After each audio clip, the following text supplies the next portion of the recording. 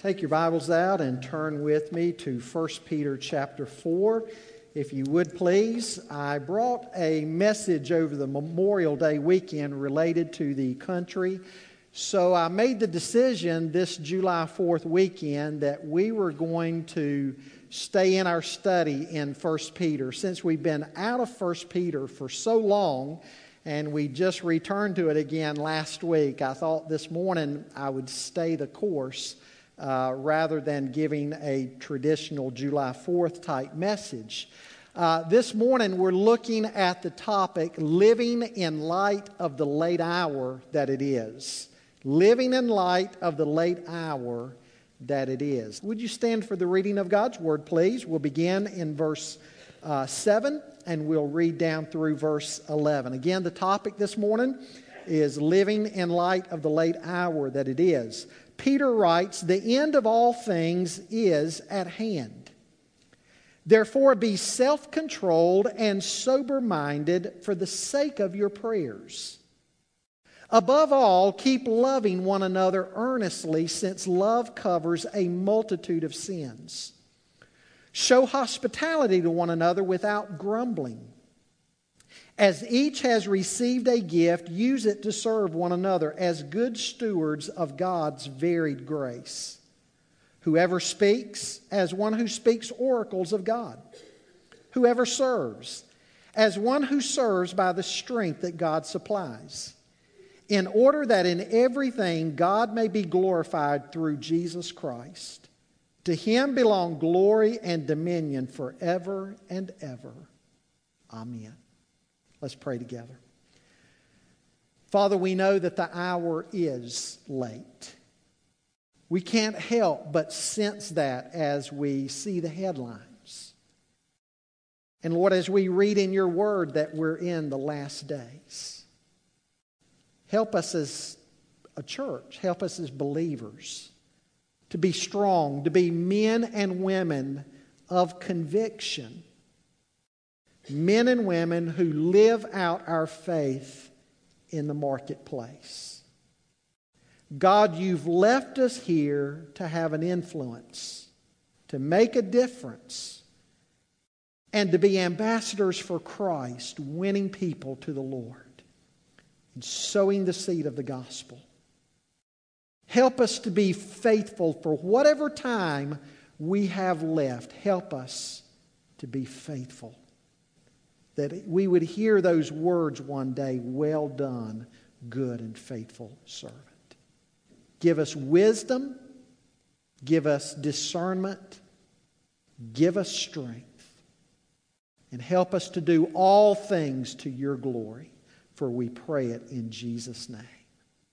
Amen. I want you to think with me this morning for a moment about famous endings. Famous endings. In September of 1978, Janet Parker, an English medical photographer, was exposed to smallpox as a result of a laboratory accident. She subsequently died. On May 8, 1980, the World Health Organization declared smallpox eradicated. Some samples remain in laboratories in both Atlanta and Moscow. When scientists destroy the samples, the smallpox virus will become the first life form intentionally eliminated from the face of the earth. Now, on a different note, continuing to think about last things or famous endings, the last episode of the greatest TV series of all times, The Andy Griffith Show, was televised on September the 16th, 1968. The last song that Elvis Presley sang publicly was "Bridge Over Troubled Water" at his final concert in Indianapolis in June of 1977. The last original Peanuts comic strip was published February the 13th of the year 2000.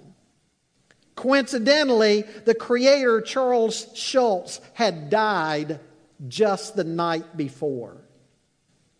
The last Oldsmobile rolled off of a Lansing assembly line the week of April 27th, 2004, ending production of an automobile line that had begun in 1897. And finally, the 1912 Olympics was the last Olympics that gave out gold medals that were made entirely of gold.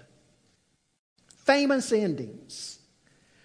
On a different note, ladies and gentlemen, we are at the end. We are living in the last days. Peter says here, the end of all things is at hand.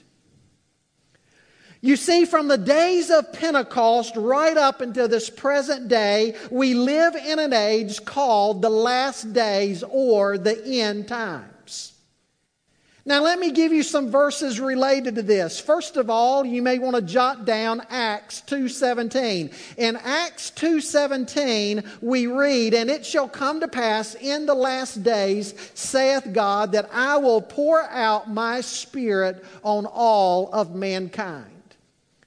Now, you'll recall what Peter was doing in that passage. Simon Peter was preaching the gospel on the day of Pentecost because that's when the Holy Spirit had fallen on the people and they spoke in other tongues, other languages, and all of those who had come to Jerusalem to celebrate the feast of Pentecost heard the gospel being preached in their own language. And they didn't know what to make out of it. And so Simon Peter stood and he preached the gospel and he said, this is what the prophets spoke of that God would do in the last days. And so hence Peter was saying we're in the last days. Because we're seeing what God said He would do in the last days and you're witnessing it, which must mean that we're in the last days. And then in Hebrews chapter 1 and verse 2, the writer says, God has spoken to us in the past in many different ways, through the prophets and through visions and dreams. But in these last days, He has spoken to us through His Son. It puzzles some people how God could have said 2,000 years ago that we're in the last days. But there's an easy explanation. The final and climatic way that God was going to speak to man was through His Son, Jesus Christ. Jesus fulfilled everything that the Old Testament had been pointing to. We are not to look for some other prophet or some other Messiah because there's none greater than Jesus. Jesus Christ is God's only begotten Son. And so when God sent His Son Jesus, He spoke to us in the final and complete and greatest way. And so with the incarnation of Jesus Christ, the last days have begun. And that means that the last days are a period of time now having lasted more than 2,000 years. Folks, when we talk about last days, we don't need to think of it in terms that you and I do. We think of a matter of hours or a matter of days. But in the Bible, the last days speaks of an epoch of time, a period of time. The next event on God's clock will be the tribulation events on earth, followed by the second coming of Christ when He comes for His bride, the church, and also to judge the living and the dead. And that means that you and I right now need to live in light of the fact that Jesus Christ could come back at any moment. We need to get it out of our minds that it's way out there in the distance somewhere. Eternity may only be just a heartbeat away. It could happen this afternoon. I don't think it would, but it could. At any rate, we need to live with the thought in mind that the consummation of all things could be almost at any time. The things we're seeing in society take place now are what the Bible says will take place at the end. And so the hour must be very late. And so how are you and I to live?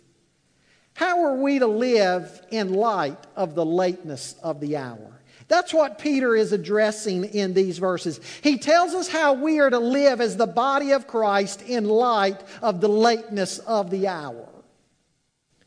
Now, folks, you could call this a passage that focuses on eschatology, but let me say that when you think about eschatology and when you and I study eschatology, that is a subject that is never presented in the Bible simply to satisfy man's curiosity. Some people want to get out all of their maps and all of their charts, and they want the flow chart of everything that's going to happen here and there, and they're so curious about all of that. But God did not tell us about last things simply to satisfy our curiosity. He told us these things to spur us on to godly living. Neither did He tell us about end time things so that we would withdraw from the world. We are to stay engaged with the world. We are to be salt and light. Somebody once asked the great reformer Martin Luther what he would do that day if he knew that afternoon Jesus Christ was going to return. He said, "I would pay my taxes and I would plant a tree." In other words, I would just keep doing my daily task. Nothing would change. And so again, Peter is telling us how we are to live as the body of Christ in light of the lateness of the hour. He gives us 3 admonitions here that I want us to look at. First of all, he talks to us about proper thinking. Look at verse 7 again. He says, "The end of all things is at hand. Therefore, be self-controlled and sober-minded for the sake of your prayers." The end of all things is at hand. And in the Greek, that phrase is moved to the front end of the verse. Now, in Greek grammar, the effect of that is that you're emphasizing it. He's emphasizing that the end of all things is really at hand. And he wants us to understand that. And because of that, he says here that we need to be self-controlled and sober-minded. Many scholars don't think he's talking about 2 separate things there, that he's using a literary device instead, a device known as hendiadys, when you're using 2 phrases that that simply communicate the same thought connected by a conjunction. And that's what he's doing here. We need to be self-controlled and sober-minded, saying essentially the same thing. Now, folks, I want you to notice what he's advising us to do. He's advising us to think properly. When he uses the word sober, he's not saying that you don't need to be drunk. Now, that would be good advice too. But what he's talking about is sober thinking, proper thinking. We need to think right. We need to think biblically. We need to think wisely and with discernment about the days that we live in. In other words, if Jesus Christ could come at any moment, you and I need to get right between the ears. Obviously, we need to be right in our heart. We need to be born again. But we also need to be thinking biblically in our minds. We need to be thinking seriously.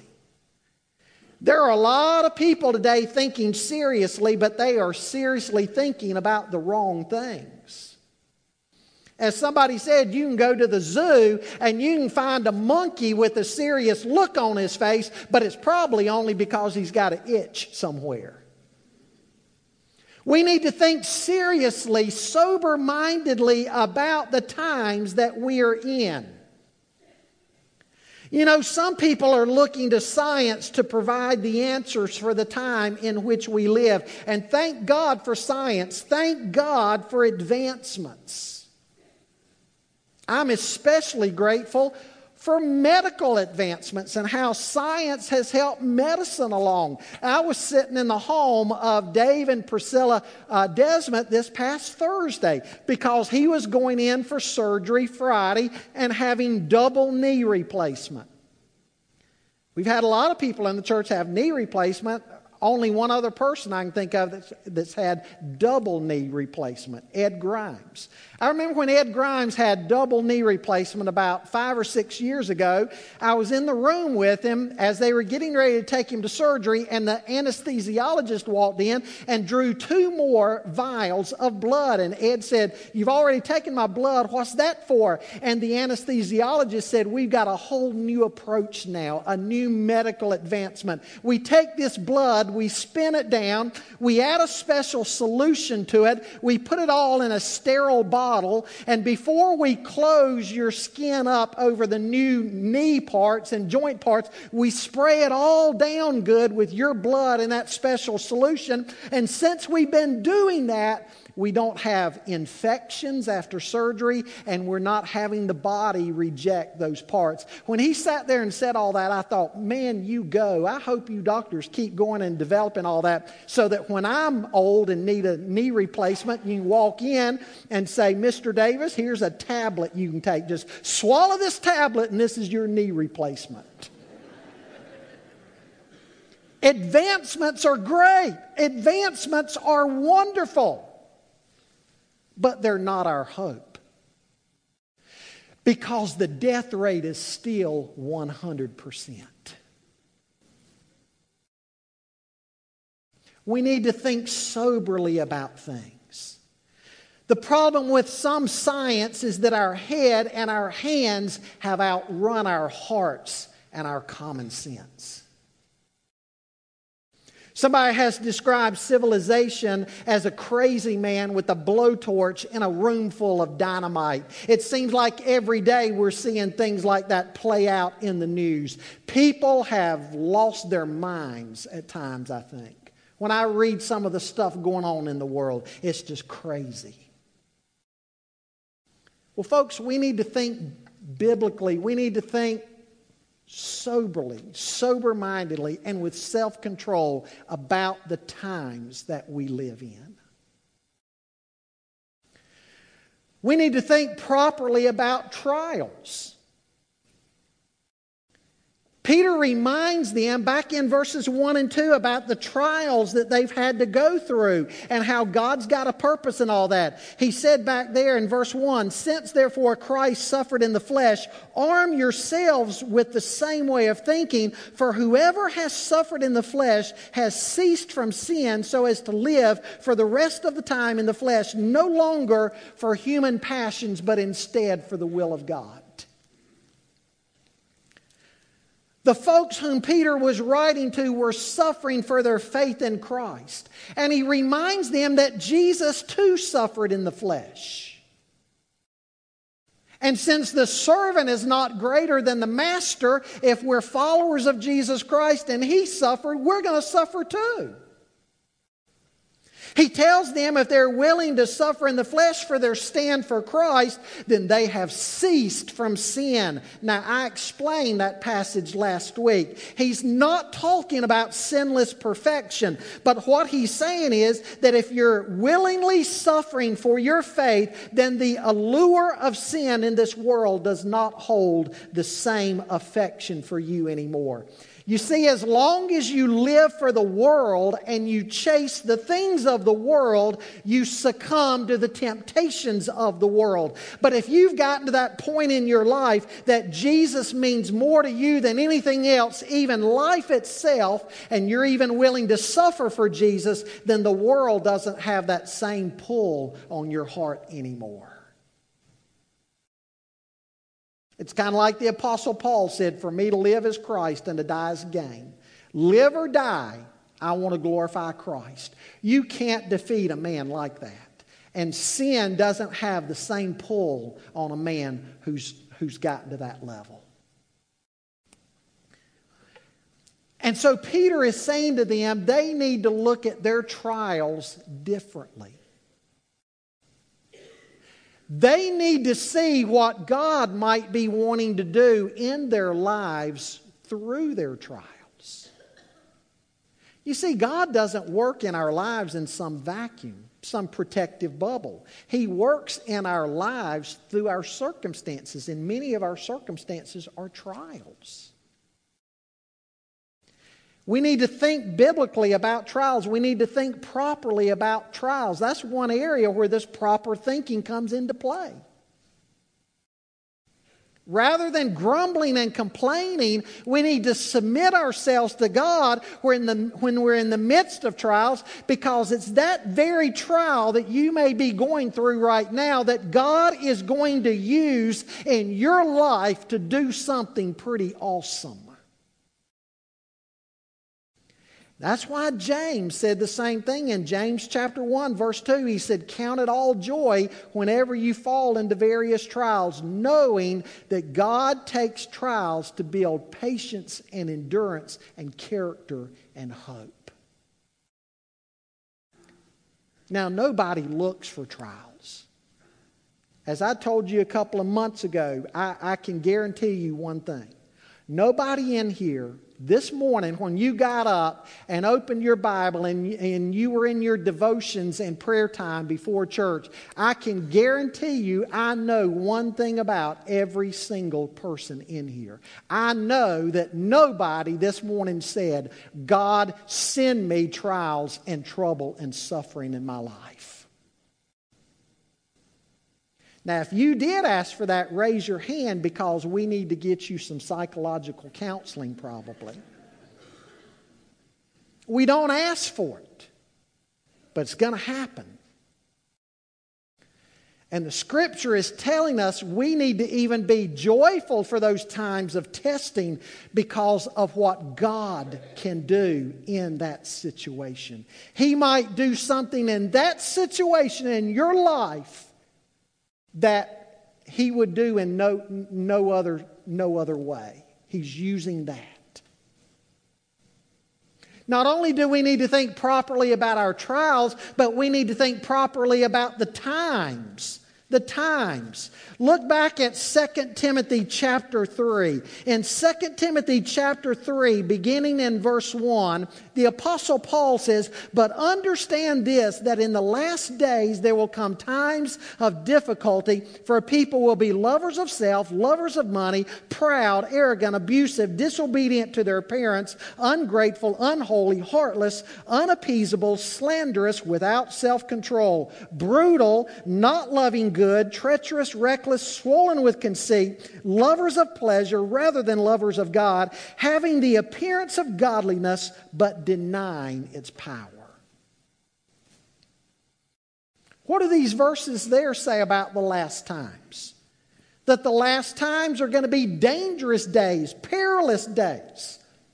Why? Because men are going to be lovers of money and lovers of themselves. Keep in mind, Paul's writing these words 2,000 years ago, but it's like he's writing a commentary on 2017. He goes on to say that men will love pleasure rather than God. We live in an entertainment culture. Look at all the money that we pour into entertainment today. We're entertaining ourselves into the poorhouse. Men will do things for the sake of entertainment, money-wise, time-wise, energy-wise, that they would never sadly do for the things of God. We're upside down. He says that men are without self-control. They're conceited, treacherous, and irreconcilable. Think of that last one, irreconcilable. We live in a world where people get mad at things and mad at people, and you can't get them to forgive. You can't get them to reconcile. It always disturbs me when I see that among professing Christians, because the Bible says that as far as possible, now I realize it's not always possible, but as far as possible, as far as it depends on you, you're to be at peace with all men. Christians are to be agents of reconciliation. And if we've got something against a brother, we go to that brother, we try to get things right. That's what Christians do. But Paul is saying in the end times, people will be irreconcilable. We need to think properly about the times that we live in. These are dangerous times. We need to think properly about the Word of God. 2 Timothy chapter 3 says God's Word is inspired, it's God-breathed, it's profitable for doctrine, for teaching, for reproof, for training in righteousness, that the man of God may be thoroughly equipped for every good work. God uses the instrument of His Word to bring us to faith in Jesus Christ, because it's through the Word of God that we learn that we are sinners and we've fallen short of the glory of God. And it's in the Word of God that we learn that God has given us a Savior, His Son, the Lord Jesus Christ. And so Paul's writing to Timothy and saying you need to cherish the Word of God, because in the Word of God was your salvation, but not only your salvation in Christ was learned through the Word of God, but also your sanctification. God uses His Word to grow you in the faith. So in times like we live in, we need to think properly about the Word. It's an anchor and a compass for these times that we live in, these turbulent times. That's why I've been encouraging you lately to study your Bible, book by book, chapter by chapter. Because God's going to bless you through that. He's going to teach you. He's going to grow us as we're grounded in His Word. And if you're a lost person studying the Bible, you know what? God's going to do what only God can do. God's Holy Spirit is going to use His Word to draw you to faith in Jesus Christ. Faith cometh by hearing, and hearing by the Word of God, Romans 10 says. We also need to think properly about Jesus coming. Listen to what Jesus said back in Matthew chapter 24. In Matthew 24, beginning in verse 36, Jesus said, "But concerning that day and hour no one knows, not even the angels of heaven, nor the Son, but the Father only. For as were the days of Noah, so will be the coming of the Son of Man. For as in those days before the flood, they were eating and drinking, marrying and giving in marriage, until the day when Noah entered the ark. And they were unaware until the flood came and swept them all away. So will be the coming of the Son of Man. Then 2 men will be in the field, one will be taken and one left. 2 women will be grinding at the mill, one will be taken and one left. Therefore stay awake, for you do not know on what day your Lord is coming. But know this, that if the master of the house had known in what part of the night the thief was coming, he would have stayed awake and would not have let his house be broken into. Therefore you also must be ready, for the Son of Man is coming at an hour that you do not expect." What's Jesus saying? Be ready. Because one of these days, we talk about Christ coming back, but folks, one of these days He's going to come back. He promised. And it's going to be in the moment. In a moment, it's going to be in the twinkling of an eye. And when He comes for His church, if you're not ready, you're going to miss eternity with the Lord. And it's going to be too late. There are no second chances. Please hear me. There are no second chances. Get ready. If you're ready, it doesn't matter if He comes this afternoon or 100 years from now, you're ready. It's immaterial when He comes if you're ready to meet Him. We need to be properly thinking about the end of times and His coming. Now notice what Peter goes on. Back to verse 7 a minute. When he's talking about thinking soberly and being self-controlled and being alert to things. He tells us why. He goes on at the end of that verse to tell us why that we need to be self-controlled and sober-minded. He says, for the sake of your prayers. You see what he's saying there, folks? If we are not thinking properly, if we are not thinking biblically, then we are going to be praying incorrectly. We're not going to be praying biblically if we're not thinking biblically. James gives an illustration of that in James chapter 4. He says the first problem is you don't have because you don't ask.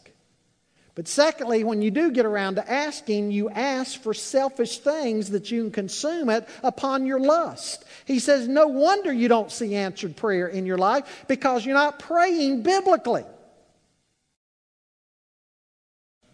We'll pray biblically when we think biblically. When we get in God's Word and learn who God is and how He's always worked in the life of His saints.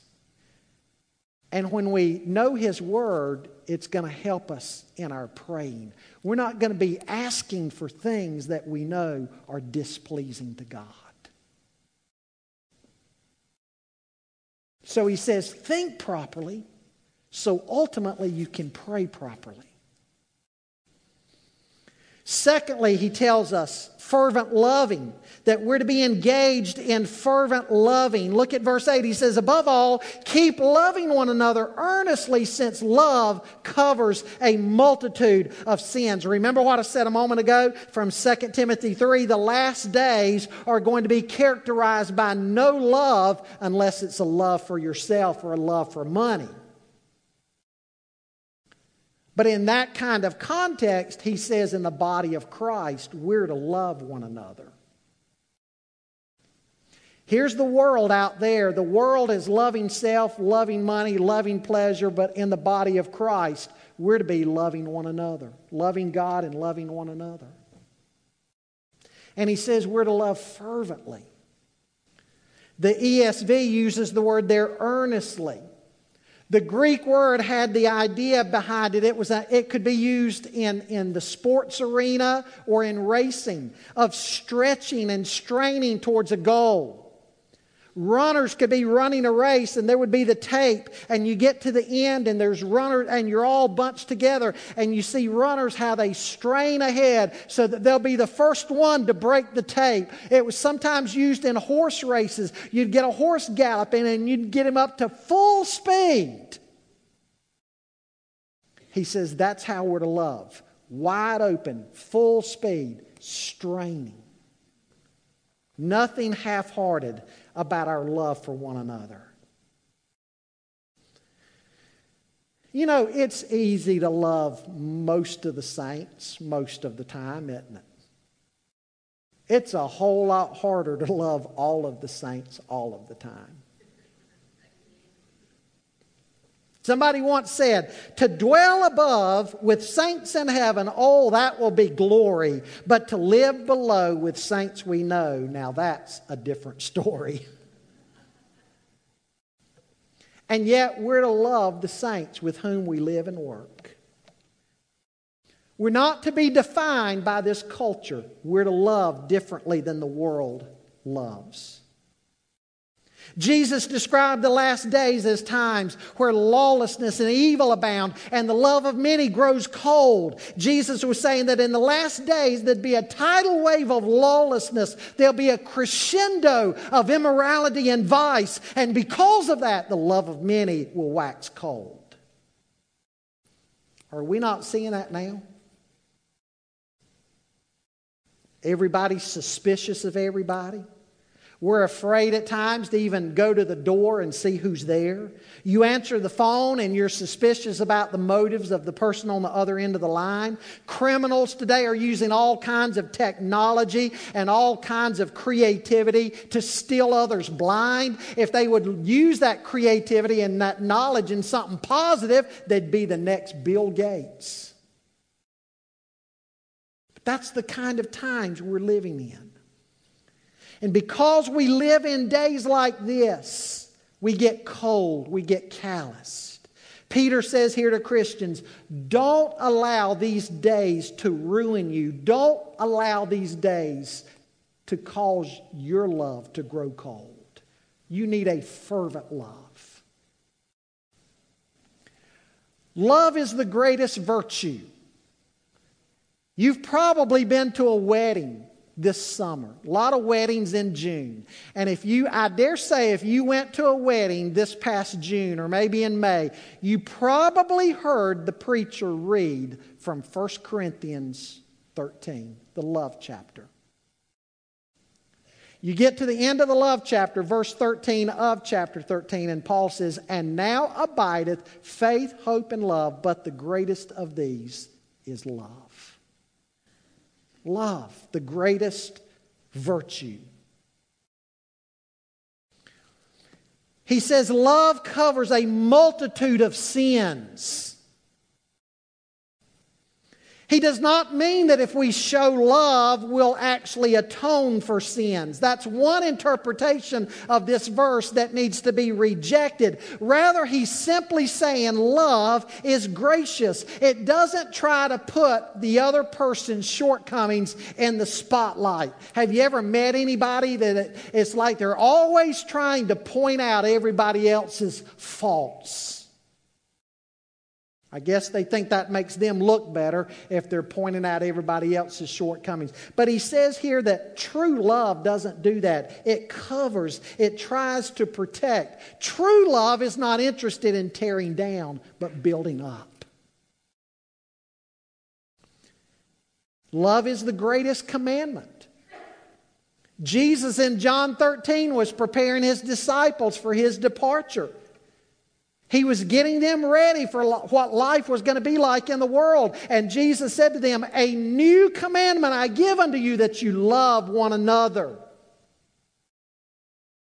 He went on in that same passage to talk about love's the greatest testimony. He said, "All men will know that you're my disciples if you love one another."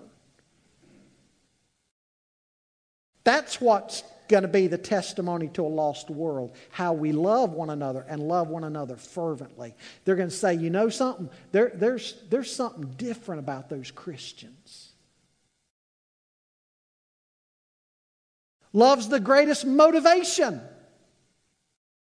2 Corinthians 5, Paul is talking about why he's living his life as an ambassador for Christ and why they need to as well. He says the love of Christ constrains us. In other words, it's the love of Christ that motivates me to go on being a missionary and a church planter, regardless of all the suffering that he was going through. Why would a man go through what Paul did? He said, the love of Christ is what motivates me. Love is the greatest confirmation. And what I mean by that is what John says in 1 John. That if you don't love, it's because you abide in death. But if you love the brethren, that is a great sign that you have passed from death to life. John gives us assurances of our faith in 1 John. And love is one of them. The first one is the truth test. What do we believe about the person and work of Christ? Do we believe what the Bible says about Jesus?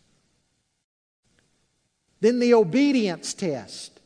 Do you desire to obey God now? Do you desire to follow Him? Is that just the love that wells up from within you? Well, that's a sign of the new birth. And then this other sign of the new birth is, do you love the brethren? There might have been a day you didn't particularly like Christians, but now you love to be around your Christian brothers and sisters. That's a great sign that God has done His work of grace in your heart. And so love is a confirmation.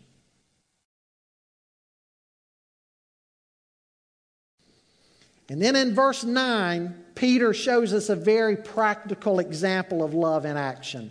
In verse 9 he says, show hospitality to one another without grumbling.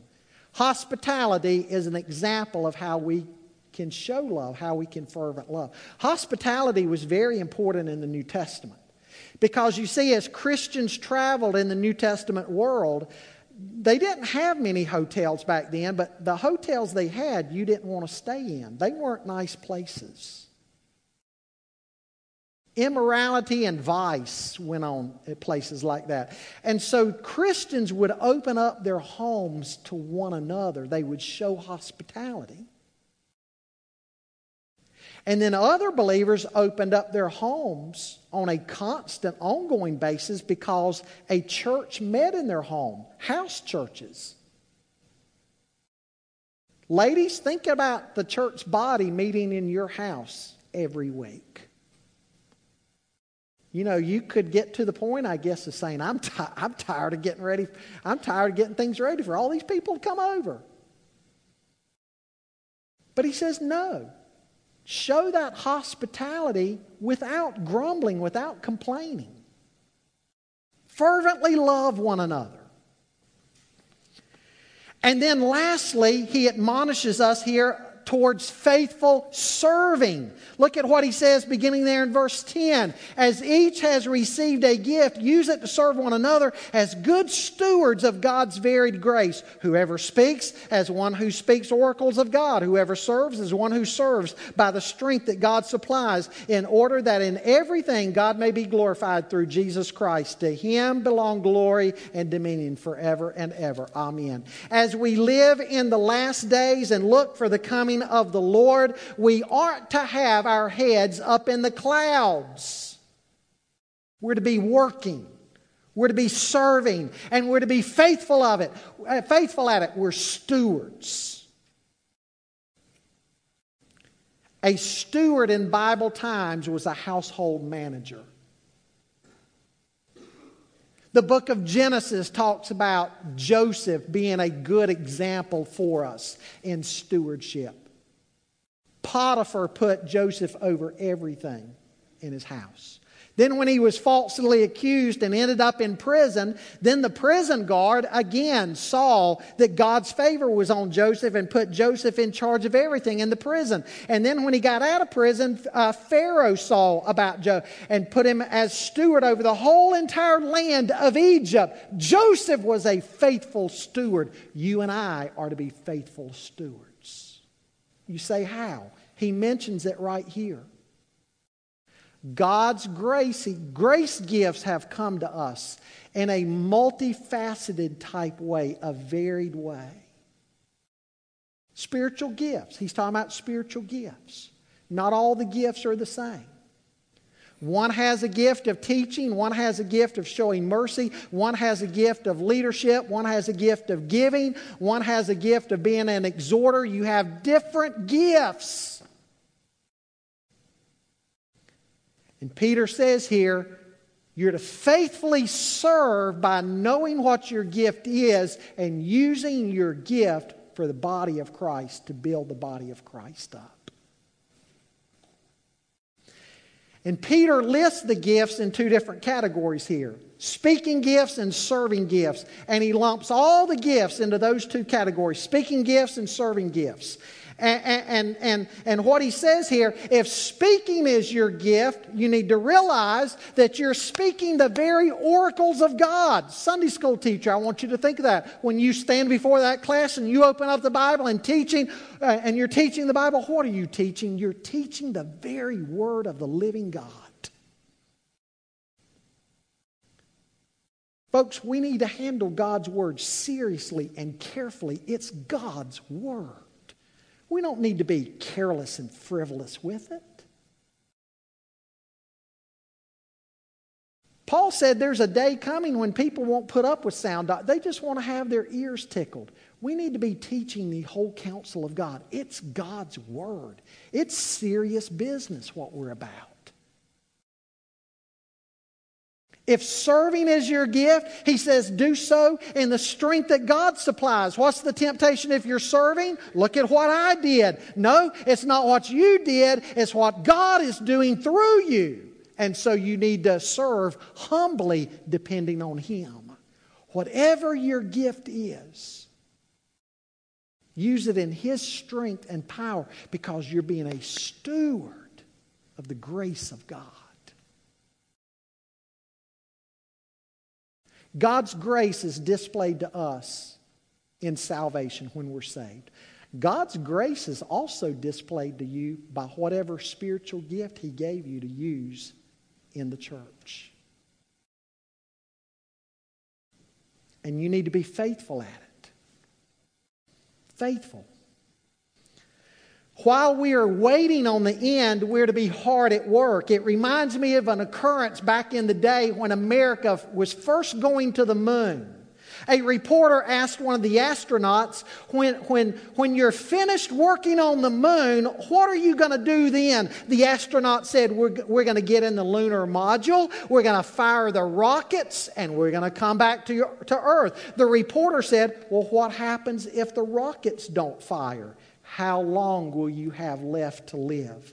The astronaut said, we'll have 6 hours, that's all. The reporter went on to say, then how are you going to spend those 6 hours? The astronaut said, working on the rockets.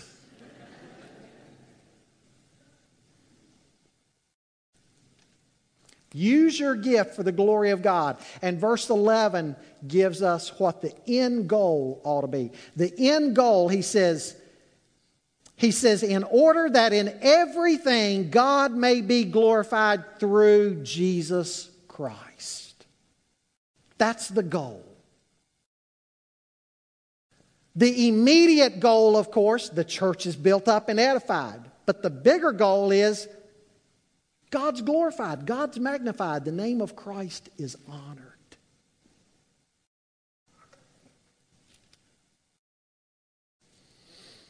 Paul says in Colossians 3:17, whatever you do in word or deed, do all to the honor of the Lord Jesus Christ.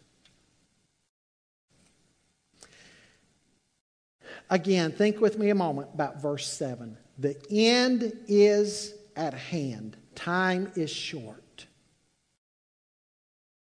What if, hypothetical, but it might be reality, what if time is shorter than any of us realize?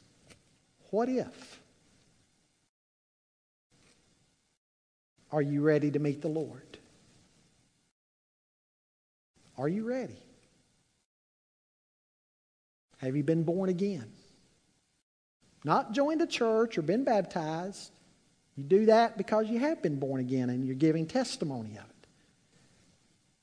Has God saved you by His grace? Radically changed you from the inside out. You're a new creation in Christ. If that hasn't happened to you, you're not ready.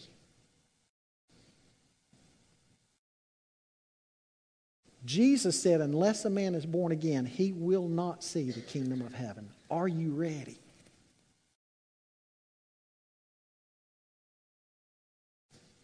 The end is at hand. Perhaps this morning your prayer needs to be, Lord, I know I don't think properly. I take my cues from the world and from what other people say and do. Lord, help me to take my cues from your word. May your word become my anchor and my compass. Maybe this morning your prayer needs to be, Lord, prayer is the last thing I tend to do. Help me to start praying and to pray wisely.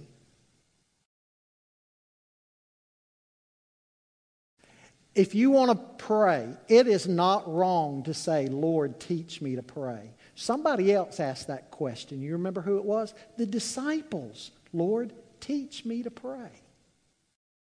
Maybe in light of living in the end times, that needs to be your prayer. Lord, teach me to pray. Maybe love's your problem today. You love those who love you back. Jesus said in the Sermon on the Mount, that takes absolutely no Christian faith whatsoever. He says, anybody in the world can do that. You pat me on the back, I'll pat you on the back. You love me, I love you. That's not faith.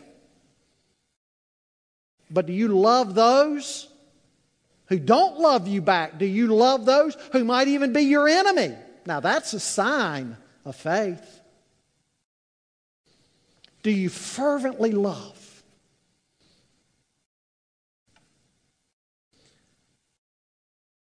Are you a steward of the grace gift that God's given to you? Do you even know what your spiritual gift is? If you know what it is, what are you doing right now to be working on it, to developing it? And how are you using it?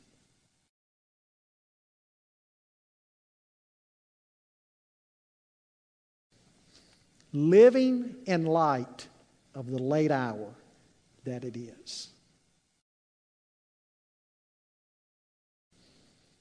We may not have as much time as we think we have. We tend to think we've got all the time in the world, and we may not.